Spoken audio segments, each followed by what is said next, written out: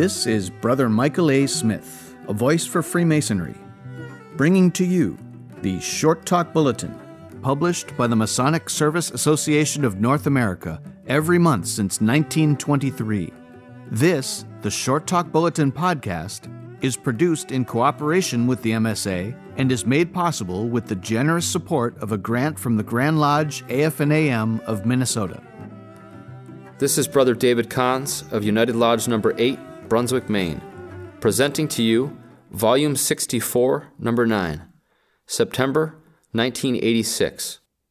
Selecting a Line Officer. By Worshipful Charles S. Anthony, Past Master, Paul Revere Lodge Number 321, St. Louis Park, Minnesota. These remarks will follow the established pattern of what, how, who, and why. It is impractical and unreasonable to expect that anyone can make a justifiable appointment in the line without first considering and satisfying these questions. We must all agree that capable appointments are one of the basic responsibilities accepted by lodge masters. Let us first consider what. The charges and responsibilities contained in the installation ceremony for each line officer, and those responsibilities specifically defined by stations and places in the ritual of the several degrees, are the foundation of our analysis of what each officer must do. Yet, brethren, these in themselves are completely inadequate to describe the responsibilities, or the what, of the officers today. These must be expanded and detailed to include all responsibilities in keeping with the lodge practice and organization. Officer responsibilities can be conveniently classified in three groups: ritual, fraternal, administrative. Ritual, specific responsibilities, including the lectures, schools of instruction, attendance, participation, degree rehearsals. Fraternal, welfare and relief, charity, Masonic home, funeral services. Administrative, petition investigation, cost control, committees, program and social, Grand Lodge, planning and organizing. Each of you can add many more activities in each group in which your line officer must take either the lead or an active part. Brethren, the what must be answered by a complete and detailed organization of responsibilities for each officer equal to the level of his office. We must know what before we can be sure.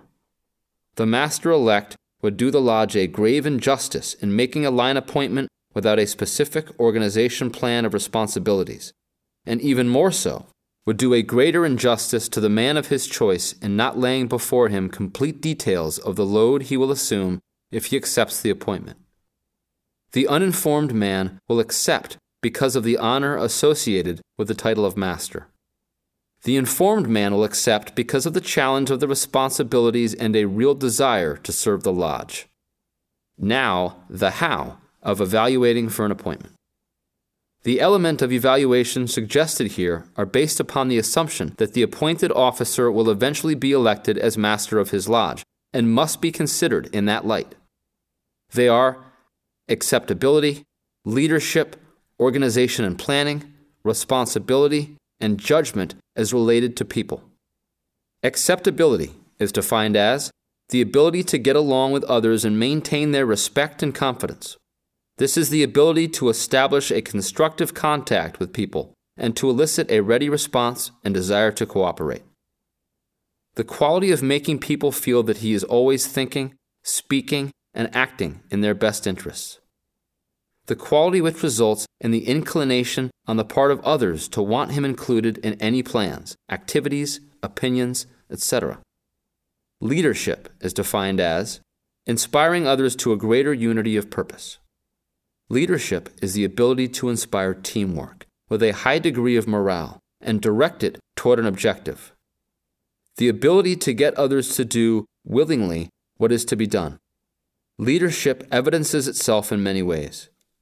By the frequency with which the leader originates or facilitates new ideas and practices.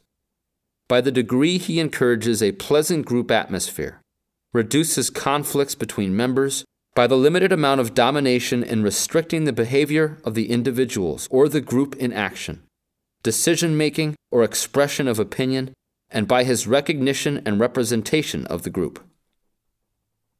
Organization and planning is defined as the ability to arrange for the accomplishment of a project or program in an orderly and efficient manner. The ability to properly delegate responsibility. This also requires the proper selection and development of people who will assume the responsibilities delegated. The planning portion of this element involves the ability to look ahead and foresee the requirements of his responsibilities. Responsibility is defined as the willingness to assume and conscientiously discharge the obligations of an officer. It requires that an individual have a realistic appreciation of his obligations. It considers the manner in which he assumes and carries out these obligations. Judgment as related to people. This is the ability to accurately evaluate the performance of others. The ability to select the right people when delegating authority and responsibility to make maximum use of their talents, qualifications, and abilities. We can anticipate your questions on these suggested elements because each implies proof through performance. Your question? How do we evaluate a new man for the line by these elements with the limited knowledge of the man being considered? It has been standard practice for the master-elect to make public the appointment to the line prior to his installation, which is the only practical thing to do. Technically, he announces his new appointment after he has been installed as master. Neither of these in themselves are satisfactory in a dynamic and organized line of officers. Certainly, the elected line officers should be aware of the new choice as soon as the senior warden's decision is made. And just as important, all line officers should have some input on all candidates being considered, even though it is not their decision. The answer to your question will be the consideration of the third fact, who? And we offer another question for your consideration. As master-elect, what appointment is your first and certainly your most critical to make? Obviously, it is the senior deacon. From there you must progress downward according to rank until one officer's place is not filled. Granted, that selection of one of the craft to the lowest place in line by the elements of evaluation suggested would be difficult but not impossible. The other appointments must be made in order of rank, according to these elements or equivalent standards, and only after a complete and thorough evaluation. Let's take a look at the last factor, how. The progression of appointed officers through these several places is not usually required in the Grand Lodge Constitution, or regulations, or any lodge bylaw. It has been established through practice, and precedent is more difficult to change than written regulations. Let's face one fact squarely. In this progression system, the most important offices are filled by appointments previously made by masters who are now years removed from active line work. We have all experienced or witnessed the results of a poor choice progressing through the line.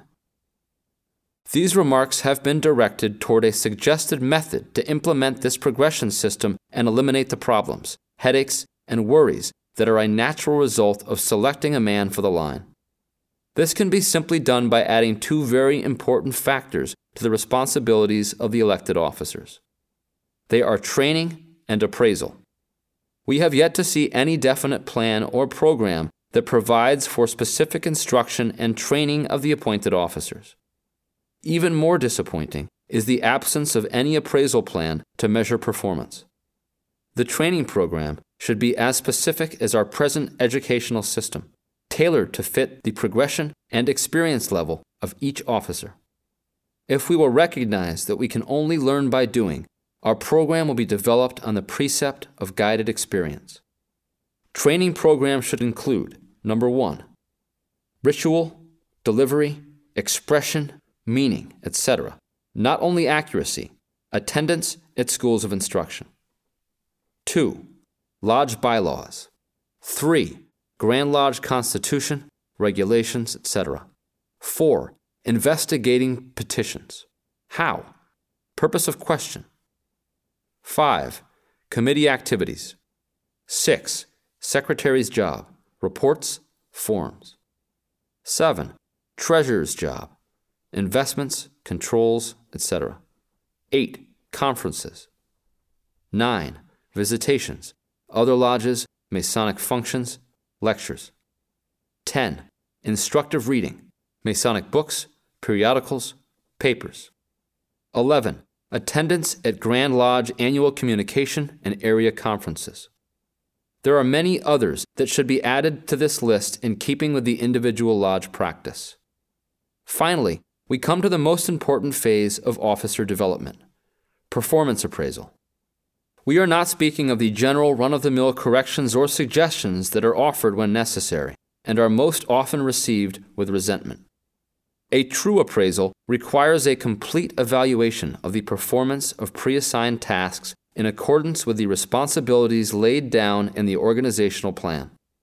Even this will not be adequate unless the results are discussed completely and open-mindedly with the officer being appraised. The appraisal should include, number 1, the elements previously discussed. 2, soundness of decisions, judgment. 3, constructive ideas. 4, is he self-starting? 5, mental alertness. 6, attitude, interest, participation. 7, personality, disposition, tact, appearance, etc. 8, overall proficiency. From a frank and complete discussion of the appraisal, the appraiser will be able to determine the training or experience required by the officer and can set his program accordingly. The appraised will recognize and appreciate those areas in which he must concentrate more effort to attain the level of growth required as he progresses from year to year. With a sound, well-developed, and complete organization of responsibilities and an effective training and appraisal plan, we can guarantee our lodge's exceptional officers and the new appointment, however selected, will respond with vigor to the task he accepted.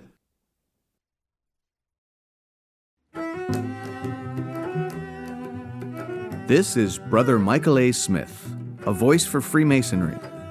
And this has been the Short Talk Bulletin podcast, produced in cooperation with the Masonic Service Association of North America for the purpose of providing a common stock of vetted Masonic information to all of the constituent lodges of all of the member jurisdictions, and is made possible through a generous grant from the Grand Lodge AF&AM of Minnesota, who have been engaging and inspiring good men who believe in a supreme being to live according to the Masonic tenets of brotherly love, relief, and truth since 1853.